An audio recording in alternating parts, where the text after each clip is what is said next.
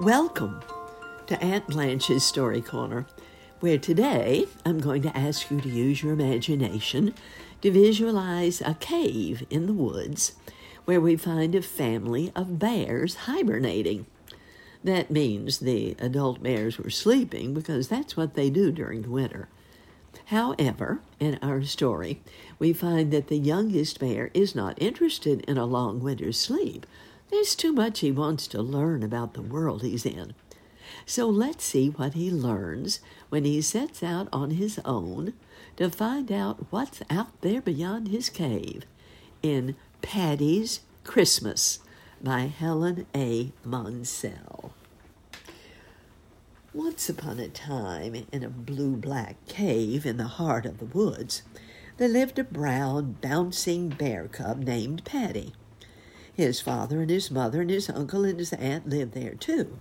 All through the winter, though, these grown-ups just dozed and slept in the blue-black cave in the heart of the woods, leaving Paddy to tumble and frolic in front of the cave all by his lonesome self. That is why, one clear, frosty morning in the winter, when the snow was on the treetops and the sun was making warm splotches on the ground where it shone through the woods, Paddy, with no one to watch him, slipped and tumbled and slipped down the mountainside until he almost rolled into a log cabin standing where the valley ended and the mountain began. Now, Paddy was a wise youngster. He knew he shouldn't let the human beings in that cabin see him. Human beings do strange things to bouncing bear cubs when they get a chance. He stopped his slipping and tumbling in a hurry and hid in the bushes.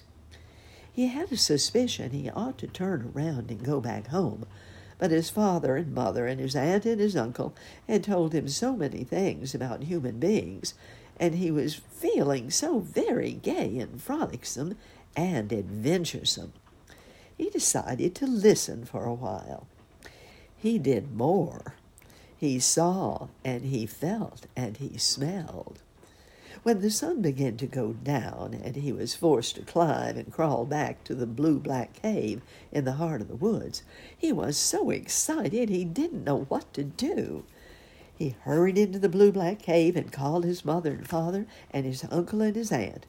He bounced against them and tickled them and pulled their ears until they were really awake enough to know what he was talking about. "What is Christmas?"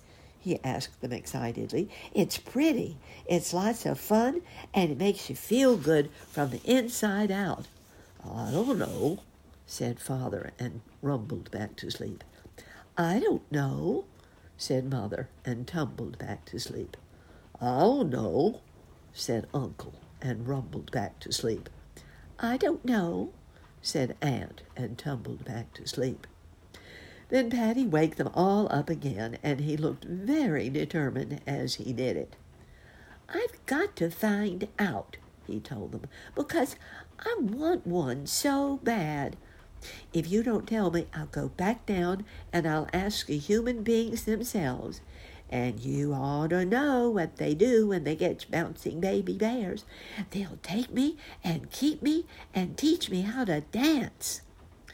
This frightened the grown-up bears, so that Uncle lumbered to his feet and said he would go and find out what Christmas was and bring one back to Paddy.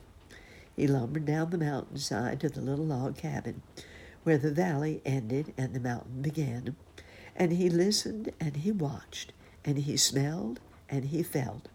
Then he came back to Paddy. "Christmas," he told Paddy, "is holly and mistletoe and running cedar and things like that. You get them and decorate and sing songs about it, and that's Christmas." Then all the grown-ups went back to sleep.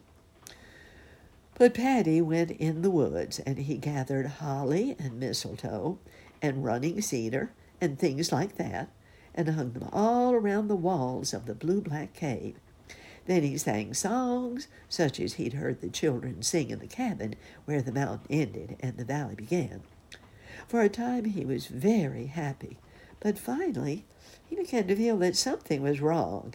He thought it all over, and at last he went back and wakened his father and his mother and his uncle and his aunt. Uncle Bear was wrong, he told them. This isn't Christmas. There's something more. Because when human beings have it, it's pretty and it's loads of fun and it makes you feel good from the inside out. The mistletoe and holly and things like that are pretty, but that's all. What is Christmas? This time it was Aunt Bear who said she would go find out.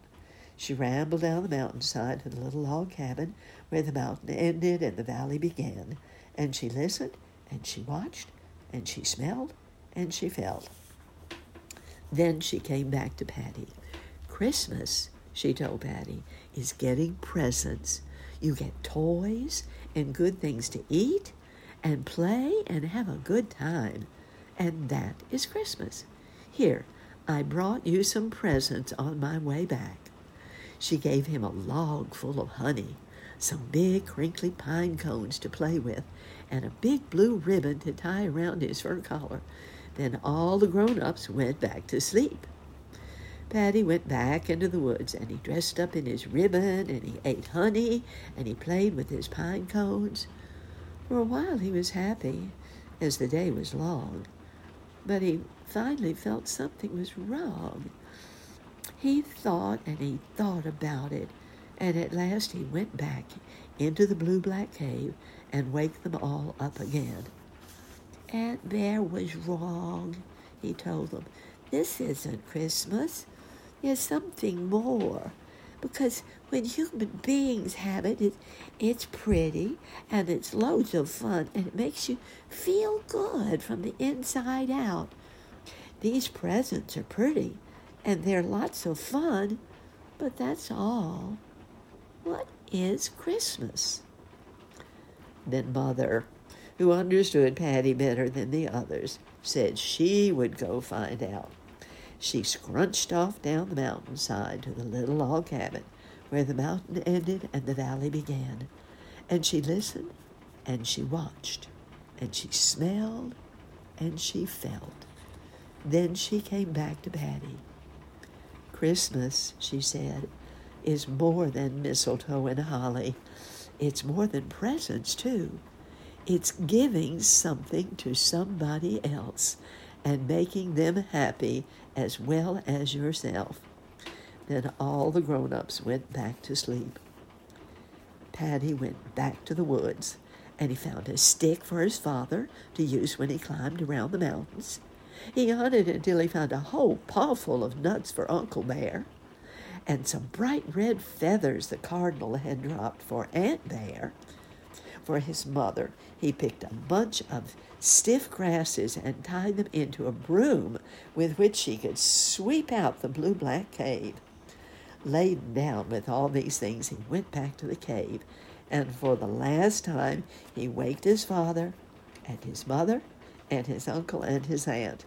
He gave them all his presents and then just lay back and rolled with delight when he saw how surprised and pleased they were. "Merry Christmas!" cried Patty, and he knew that it was, for it was pretty, and it was loads of fun, and it made him feel good from the inside out. And a Merry Christmas to all of you, too. I hope that all of you have also experienced the great joy of giving a gift to someone else, and that you'll have an opportunity to do that this Christmas. God bless you with a spirit of joy for giving to others. This has been Aunt Blanche reading to you from my Story Corner. Join me again